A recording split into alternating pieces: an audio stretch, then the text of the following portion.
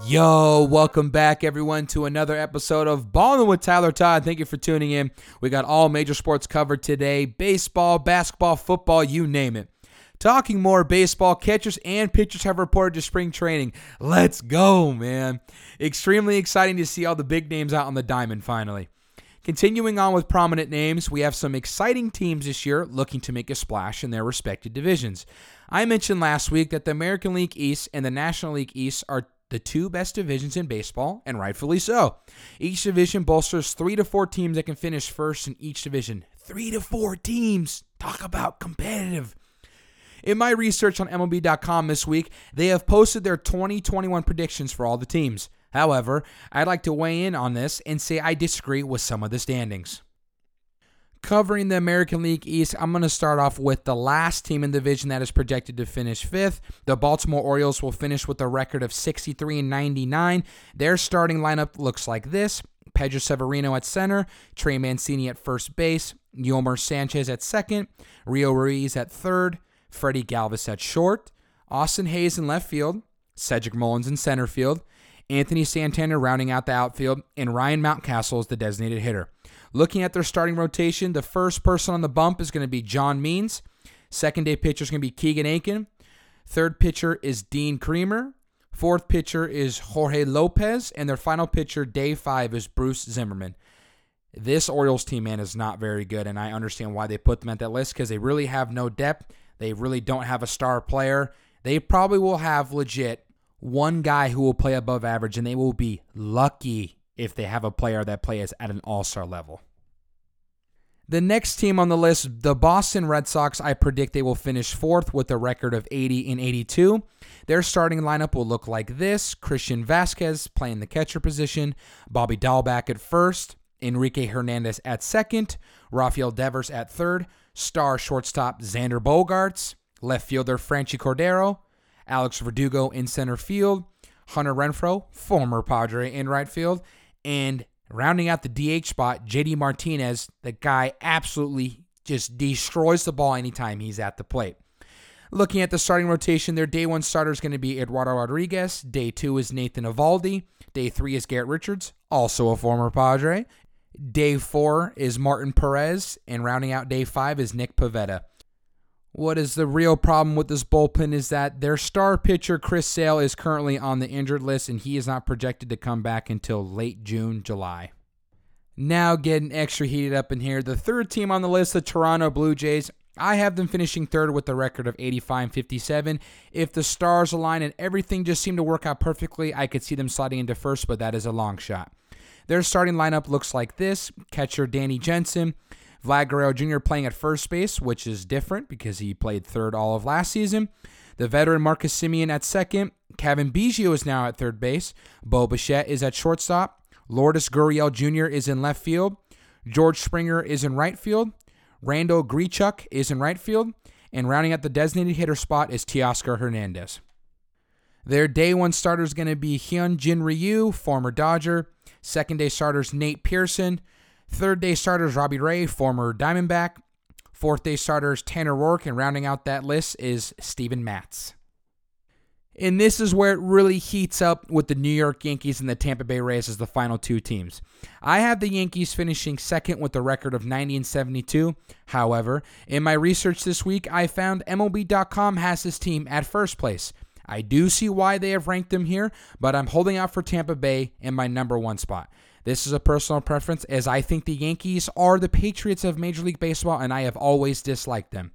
Their starting lineup would look like this: DJ LeMahieu playing at second base, Aaron Judge in right field, Aaron Hicks in center field, former MVP Giancarlo Stanton as the designated hitter, Luke Voit at first base, Gleyber Torres at shortstop, Clint Frazier in left field, Gio Urshela at third base, and rounding out the list is Gary Sanchez at catcher. Now, this is one of the craziest starting rotations in baseball. Day 1 starter is going to be Garrett Cole. Second day starters Corey Kluber. Day 3 starters Jamison Talion. Day 4 starters Jordan Montgomery. And day 5 starters Deivi Garcia. I haven't even mentioned 2 other names: but you also have Luis Severino and Domingo Germain who are available to fill in those rotational spots. That is insane depth for a Yankees rotation that is already deep as is. Now, the Kings of the American League East, once again, the Tampa Bay Rays, I predict, will finish first with a record of 92-70. Their starting lineup consists of Austin Meadows at the designated hitter position, Brandon Lowe at second base, Randy Arozarena in left field, Ji-Man Choi at first base, Manuel Margot in right field, Joey Wendell at third base, Willy Adames at shortstop, Kevin Kiermaier in center field, and Mike Zunino at the catcher spot. Their starting rotation consists of day one starter Tyler Glasnow, Ryan Yarbrough, Michael Wacha, Chris Archer, and the last day starter Rich Hill. Even though the Rays lost one of their starting pitchers, Blake Snell, to the Padres, and their starting right fielder, Hunter Renfroe, to the Red Sox, I still do believe the Rays will finish first at the top of the American League East. What I thought would be cool to end out this segment and give it a little bit more flair, the MLB did their top 100 players of the upcoming season, and in this division, the Tampa Bay Rays had 4 players land on that list, the Yankees had 7, Blue Jays had 6, the Orioles had only 1, and the Red Sox had 4. Combine all that together, they had 22 players total on the top 100 players list for this upcoming season. Make sure to watch the American League East this year, as I believe it is one of the best divisions currently in baseball. Still talking baseball, who doesn't love rivalries? Now, speaking of rivalries... Round 1, fight! Oh yeah, you know who it is. The San Diego Padres versus the Los Angeles Dodgers. The all-time record between the two is Dodgers in the lead with 486-403. They have won 8 straight division titles and will play the San Diego Padres a total of 19 times this year. Justin Turner, the current third baseman for the Dodgers, gave his insight on the rivalry this year, quoting, "We're going to get 19 World Series games this year." Oh man, you should be pumped. All of my baseball listeners or non-baseball listeners, get stoked for this rivalry. It's going to be the best thing ever. This is by far going to be the best rivalry of the season in 2021. All time, though, this actually really never has been a rivalry, but this season, it's time to watch. The Dodgers finished first in the National League West with the league best record of 43-17 in 2020. The Padres finished second in the National League West with a record of 37-23, snapping a 14-year playoff drought. 2006 was the last time they made it. After a very heated and animated National League Division Series, the Padres would go on to lose to the Dodgers 3-0. The Dodgers would go on to win the World Series. Looking at the 2021 season, the Dodgers are predicted to repeat a World Series title, and rightfully so. With the roster they currently have and the re-signing of Justin Turner, they have only gotten better. Even with the departure of outfielder Jock Peterson and infielder Kike Hernandez, they are ready to be the kings of the MLB once again. Looking at their starting lineup, Mookie Betts is in right field, Corey Seager is at shortstop, Max Muncy is at first base, Justin Turner at third base, Will Smith is at catcher, Cody Bellinger is in left field, Chris Taylor is in left field, Gavin Lux is at second base, and Clayton Kershaw is the starting pitcher.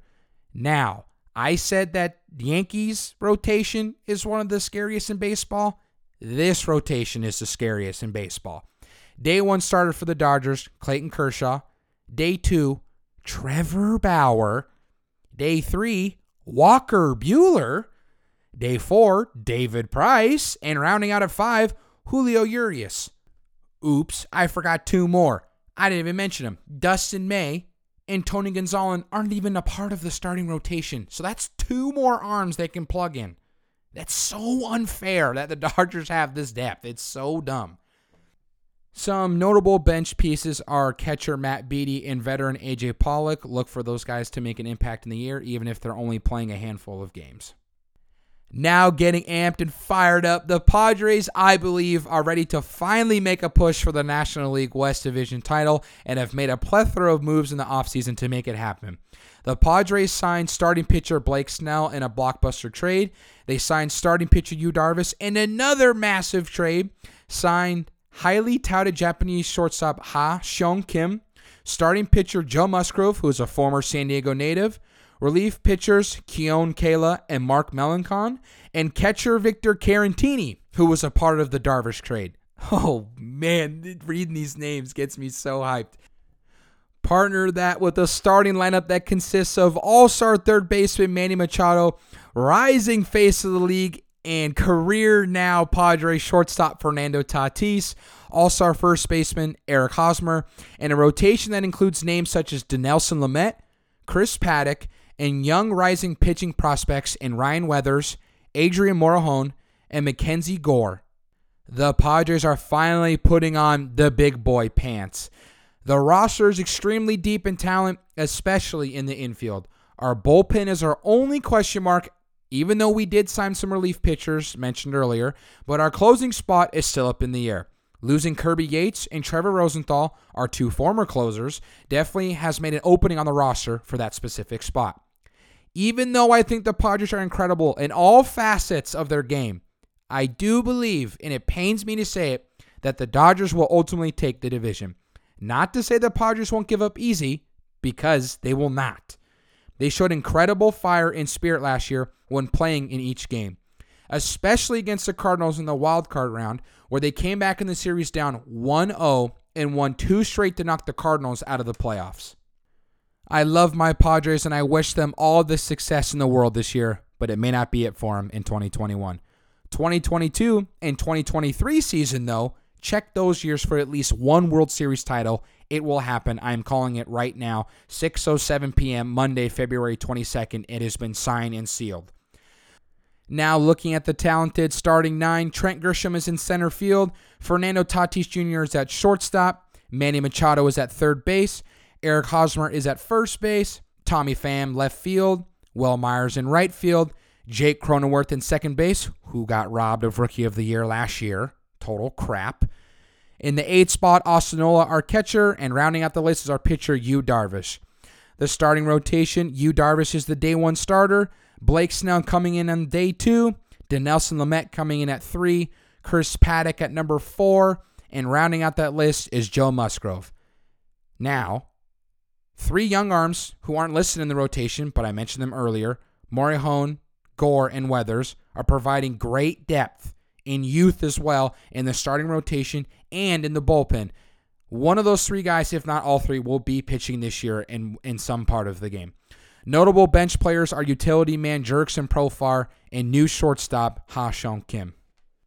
Going back to the top 100 players of the upcoming season, the Dodgers had 9 on this list, the most in MLB, and the Padres had 5. So that's 14. The American League East had 22 with a total of 5 teams combined. This is just the Dodgers and Padres at 14. I didn't even include the 3 other teams, the Rockies, the Diamondbacks, and the Giants. Now that should give you some idea of how legit this rivalry is going to be this year. All right, baseball, it is time to take a backseat and retire for this episode because next up we have NBA, baby. Woo, woo, woo, woo. MVP talks. It currently is a 5-player race. In the votings right now, at number 1 is LeBron James. 25.9 points per game, 8.2 rebounds per game, and 7.9 assists per game. I'll remind you again, he's 36, and he's putting on a clinic every night, and he performs in every game like it is his last. It's insane. He's putting up numbers that are similar or even better in previous seasons when he was much younger and more athletic. He is the clear frontrunner for the MVP. He has been number 1 each week for rankings in the race, still playing at an insane level in his 18th season. Little did we know back in 2003 that this man would still be playing now at the same level he's been playing at. An absolute icon. He will be dearly missed when he retires. Second on the list is big man Joel Embiid. 29.7 points per game, 10.8 rebounds per game, 3.2 assists per game, 1.2 blocks per game, and 1.3 steals per game. He's hitting every major mark on the stat line. The most dominant center in the game, Embiid is the guy on a 76ers team that sits at the top of the Eastern Conference. Hovering at the number 2 spot in the rankings for MVP, Joel has had an outstanding year and is showing it in all aspects of his game. He is able to take you off the block, post up, mid-range to long range. He is what you want in a franchise center. 2 things that I don't personally like about Joel is that even though he is dominant, it is never on a regular basis. Like, rarely is it. Embiid will go on spurts where he will drop 40 and 10 a game. Just shoot the ball lights out. Insane. And then we'll drop 10 points with 2 rebounds and 0 blocks the next game. The definition of hot and cold. For a 7-footer like him, it needs to be a reoccurring act each game. Also, this Sixers team really flows through him offensive-wise, so if he goes down, the Sixers will have trouble maintaining that first seed in the East. His impact means more to the team than they know. Third on the list, and I'm so excited about this one out of all the ones that are in contention right now, Damian Lillard, who wasn't even an all-star selection this year, and listen to this, 29.8 points per game, 4.4 rebounds per game, 7.7 assists per game, and 1.1 steals per game. Not an all-star selection? Wow, that's sad. NBA fans, what are you voting for? That guy is killing it. He's absolutely lights out. Known for being Mr. Clutch himself, he is a true point guard and is what every team needs at that specific position. He has the ability to distribute, make plays on and off the ball, talented shooter from 3 and mid-range. He has it all. It's awesome to see him in the race for MVP because he has been seriously underrated his whole career, and I mean that. Currently, the Blazers are without all-star shooting guard CJ McCollum and starting center Yusuf Nurkic, making Dame's role even more important than it already was. This team is looking to him to make the team successful day in and day out without the help of 2 very good starting teammates. I personally would love to see him win it. He deserves this type of recognition. Coming in at 4th on the list is Steph Curry, former MVP, who is shooting the ball exceptionally well this season. 30 points per game, 5.3 rebounds per game, 6 assists per game, and 1.2 steals per game. He is by far, it's not even an argument anymore, he's the most gifted shooter we have ever seen in the NBA. Shooting 48.6% from the field and 42.3% from 3, Curry looks like his old self in this season. A team that once consisted of Kevin Durant, Klay Thompson, Draymond Green, DeMarcus Cousins has finally come back down to earth. Kevin Durant is now in Brooklyn, DeMarcus Cousins in Houston, Thompson's injured but still with the Warriors, and Draymond Green is the only Warrior remaining that is in the starting lineup. Steph has made this Warriors team very interesting this year as he has kept them in games and even won them some extremely close games. Outside of him and Green, this team is very weak and is in the growing process. The Warriors now sit at the 8th seed. Curry looks to take them even further than that, and he is very capable of doing so. Without his help, the team would be in a terrible state. He is the sole reason why they are in contention for a playoff spot at the moment. His impact is just as important as Embiid's impact in Philadelphia. Rounding out the list at number 5 is Nikola Jokic, 27.4 points per game, 11.1 rebounds per game, 8.6 assists per game, 1.6 steals per game. The most complete center in our game, Jokic, or as fans call him, Joker, has been vastly productive in his role as the starting center on this Denver Nuggets squad. The man is almost averaging a triple-double. That is mental. Looking at his stats, it is absolutely wild to see a center averaging almost 8.5 assists in a game. Assisting is really not part of a center's game at all. Look at Embiid's stats. He doesn't even have 4 over a game. This dude is averaging almost 9 a game. Dude, it's insane. Jokic is what a complete center should be. Can shoot from any part of the floor with the ability to make any pass. Cross court, fast break, lob, bounce, chest, anything. Has the skill to take you one-on-one and is very effective when the offense is moved through him. My only concern with him, and my buddy Steve and I agreed on this, is he needs to work on his conditioning.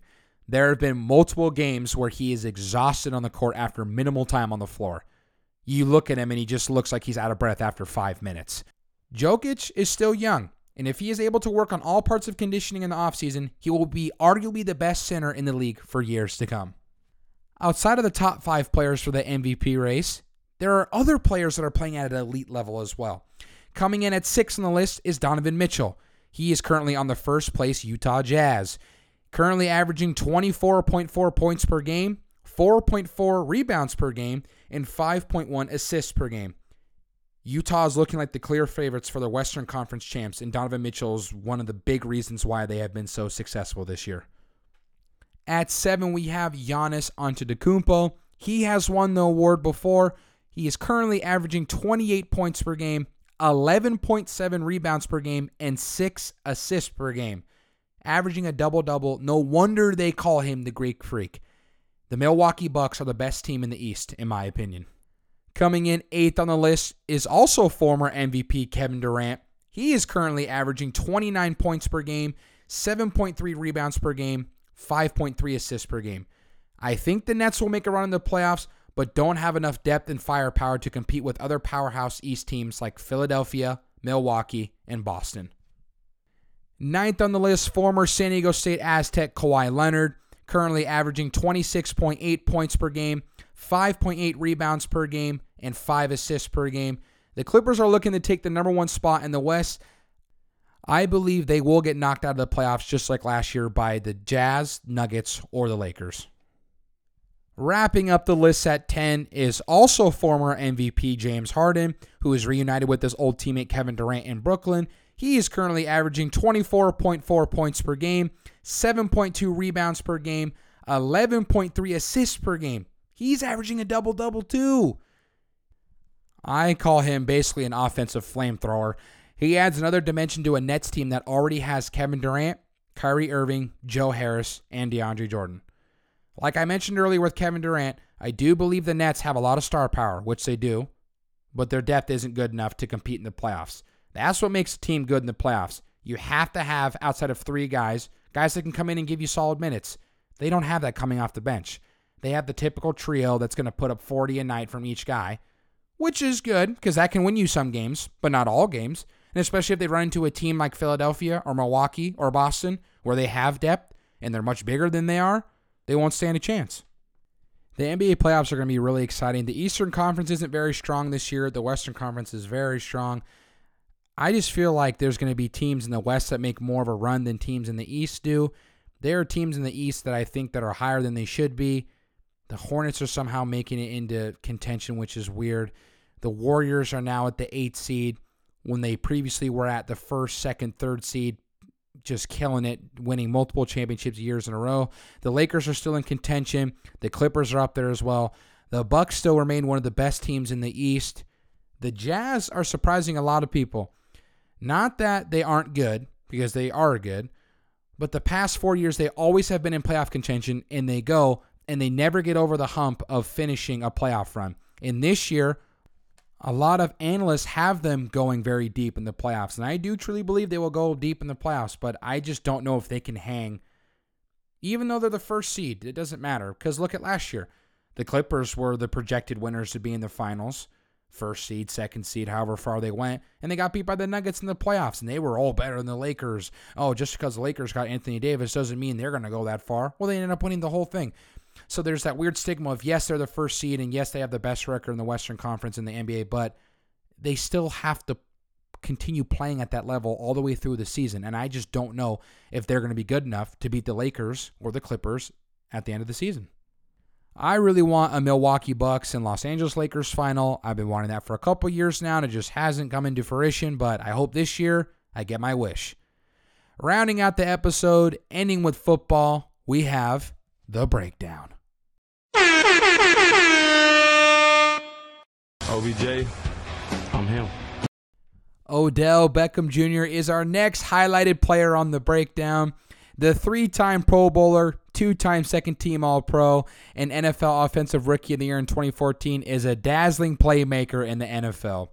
Known for his ability to catch anything thrown his way, Odell has made a living off of one-handed grabs, and he arguably has the greatest catch of all time in NFL history. Even though he has made a name for himself in the star playmaking category, he is also known for being a crybaby and drama queen. If you look back to his 2015 game against the Panthers, him and cornerback Josh Norman were going at it all game. You could see the tension was getting to Odell as he was seen throwing a tantrum on the sideline, hitting the field goal net with his helmet, and many other boneheaded moments on the field, which cost his team yard after yard in penalties. Even though he has had these unacceptable moments in his career, you cannot deny how legit he is. The star receiver was drafted 12th overall in the first round by the New York Giants. He played at LSU with current teammate and former teammate at LSU, Jarvis Landry. Not known at all for being a tall or physical receiver, Odell has a combo of quick speed to go along with his glue-like hands. His NFL current comparison is wide receiver Deshaun Jackson. Odell was an easy pick for a Giants team that needed help desperately on offense to aid aging quarterback Eli Manning. After a couple rough outings in New York, Odell decided to walk and sign with the Cleveland Browns for $77 million over 5 years. Before leaving New York, Odell became the fastest receiver in NFL history since the merger in 1970 to record 5,000 receiving yards. He accomplished the feat in 54 games, beating out star wide receiver Julio Jones, who had the record at 56 games. Odell has not returned to his Pro Bowl form in 4 years and is not living up to his current contract at all. His 2020 season was tough, as he only had 23 receptions, 319 yards, and 3 touchdowns in just 7 games. Even if he played 14 games or a full season and doubled what he had now, he would still have finished with 46 receptions, 638 yards, and 6 touchdowns. Not too strong for a guy in 2014 through 16 who had over 1,300 receiving yards in each season and over 10 touchdowns in each. I talked about Odell in my last show, and truly, I think he needs another fresh start somewhere else. He has the ability to make any offense go from shabby to exceptional within a matter of 1 game. I truly believe he will be on the move in free agency. Here are some potential landing spots. First team on the list, New England Patriots. They desperately need wide receiver help. Cam Newton, or whoever is going to be under center for 2021, needs to have a number 1 receiver to dish the football to. They currently don't have that on this roster. Their leading receiver, Jacoby Myers, finished the season with 59 receptions, 729 yards, and 0 touchdowns. Former ASU Sun Devil and previous first-round pick of the Patriots, N'Keal Harry has struggled to find his touch and has constantly been on the injury list. Veteran and career Patriot Julian Edelman finished the season with 21 receptions, 315 yards, and 0 touchdowns. The Patriots should make a call to Odell immediately. The second team on the list is the San Francisco 49ers, a wide receiver group that has had trouble staying healthy but is very productive and is looking to add more punch to an offense that already boasts George Kittle, Deebo Samuel, and standout rookie Brandon Ayuk. Odell would bring an elite set of tools to this 49ers offense. And rounding out the list at number 3 is the Green Bay Packers Rodgers-Beckham connection. That would be dope. The Packers need another wide receiver to partner up with current Pro Bowl receiver Davante Adams. If you give Aaron Rodgers weapons, he has shown that he can torch any defense. Give the man some help in his final years. Come on, Green Bay. It's a shame that there's no football currently, and it always feels like it takes forever to come back around, but I know when it does come back around, it's going to be a great season. Just get here quicker, please. That is going to be the end of this show, but before I head out, I wanted to give a quick little update on 3 NBA games to check out this week.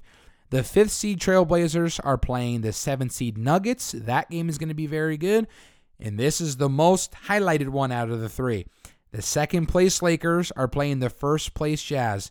This may be an early show of what's going to be in the Western Conference Finals. We may get an early preview, so that game is going to be sweet.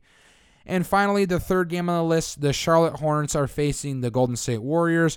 The Charlotte Hornets, I believe, will somehow make the playoffs. Will slip in at that 8 or 7 seed like I've mentioned before. Stephen Curry is leading the Warriors to a playoff spot, which is remarkable. It blows my mind that they're even in contention, but it just shows you that the will of one player can take the whole team somewhere.